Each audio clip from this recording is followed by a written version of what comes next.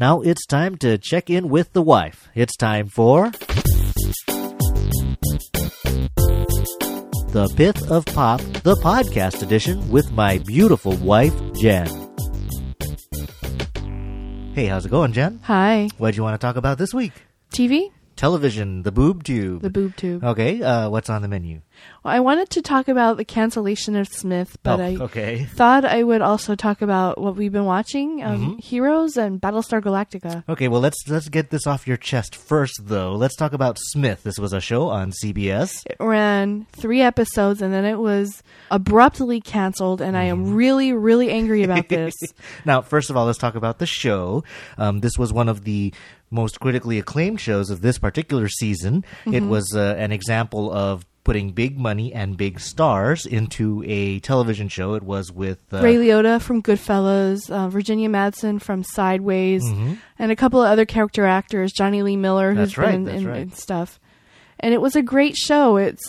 See, this is the thing. I think America probably wasn't ready for this show because it was about the exploits of a bunch of criminals. Right. I mean, right now, television is chock full of forensic shows, cop shows, mystery, FBI, investigative shows, and we're all rooting for the cops to get the bad guys, cops versus robbers. And this show was all about the robbers. Right. It's all about the robbers and the plans that they made and the, their exploits and all of that. And I guess maybe that was a problem, that it was about a bunch of criminals, but it was a really good show. I thought it was too. Now, I mean, a lot of people were making comparisons with Ocean's 11. Right. Because that also was, this is kind of fun, even though we know they're doing bad things. But I actually thought that Smith was worthwhile because it did take risks. In fact, these were bad guys that weren't just really charismatic bad guys, that were actually folks with a heart of gold. I mean, they genuinely did bad things. Right. Innocent people would get hurt. They would be violent for no reason whatsoever. So it was shocking in that respect, but I really gave them credit for pushing the envelope. There was great writing. The cinematography was great. It was just an all-around great show, and CBS pulled the plug after 3 episodes, and this is not the first time they've done this. Right. I was really enjoying a show called Love Monkey. Oh, Lord. I know I liked that show more than you did, Yes. But they did the same thing, and my question is, how can a show possibly find an audience after only 3 episodes? Yeah, that is true. I mean, it's, that's really where they're still finding their feet. You're still getting to know the characters. You don't know if you're going to like them or not. And in fact, the interesting thing about Smith was I was not so impressed with the pilot, that first episode, but by the second and third, I'm like, okay, you know what? It turns out I like the show more than I thought I did. It was getting better in my mind. It was gaining momentum. The story was building and the characters were becoming more complex. Right, they were developing. I mean, at first they were purely, some of them were like, I don't even know why this person's a character, but then they added layers to each of them. This was an ensemble show, and just like other ensemble shows, it improved as we really got to understand these characters. So anyway, I'm hoping it finds a second life somewhere, maybe on cable or TNT or something. Yeah, I mean, there are lots of angry fans doing the usual petition drives and stuff like that, and some shows are brought back. I personally don't think, the ratings for Smith were abysmal, so, at some point there's a business decision that has to be made, but I agree that because it pushed the boundaries and because it was so well made, it'd be great if HBO or Showtime or somebody picked it up. It would even do better on HBO because there are concerns about language and violence on network television, and I think it would be a lot more realistic on cable. Or, it'll turn up on DVD sometime. Hopefully. All right, but new shows for you. Let's start with Heroes. I like Heroes a lot. It's kind of growing on me. I wasn't nuts about the pilot. Basically, what this show is about is a bunch of superheroes who are just finding out about their powers and are just getting used to their powers. Right. This is a show on NBC, and it's really, it again has some familiar elements to other shows. These are people from all over in different backgrounds who are suddenly realizing they have special abilities. You have a cheerleader who's indestructible. You have a Japanese fellow who can stop time. You have a conflicted cocaine-using artist who can tell the future, but only when he's high. So, and I guess there's like 6 or 7 of them that we're all getting to know, but it's just an interesting concept, and definitely for network TV, it's kind of fun to see sort of comic book issues and stylings and storylines coming to life in what is presented as the real world. It borrows heavily from other sources. It borrows a lot from TV shows, and it reminds me a lot of the X-Men. but they've really made those conventions work.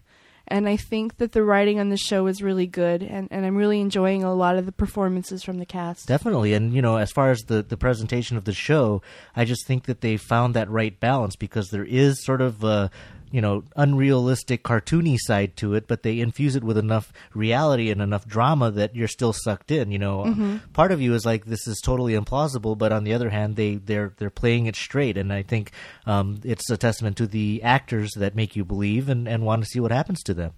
Do you have any particular favorite characters of all of the heroes we're getting to know?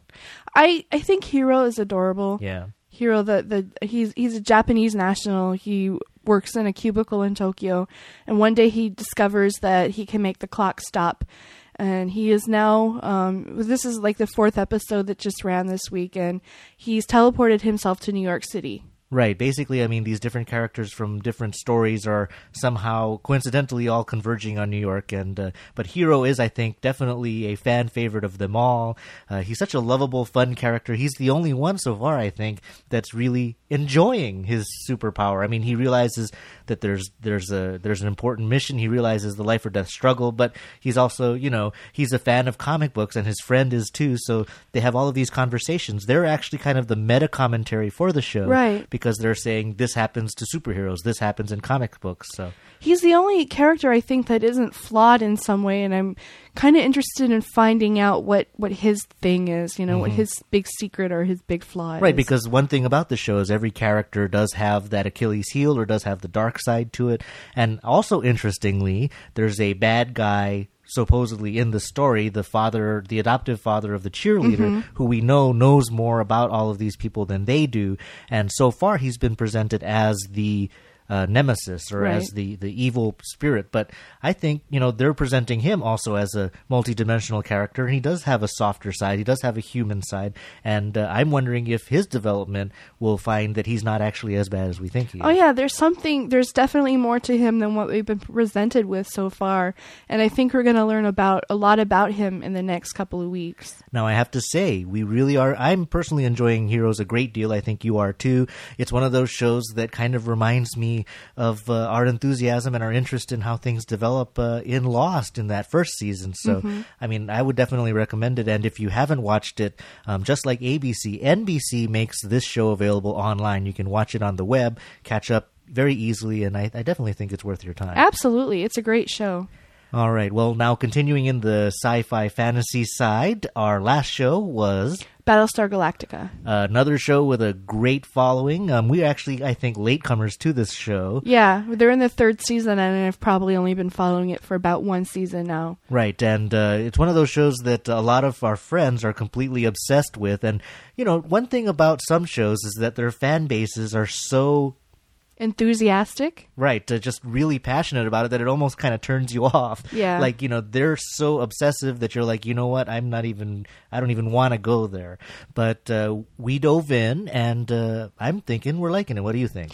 I like it as much as I possibly can without having a whole lot of background. You kind of sat me down one evening and told me what had been happening in the previous couple of seasons, and so I have a rough idea of what's going on, but I have a feeling I don't know everything. But what I do know, I'm really into. I really like it a lot.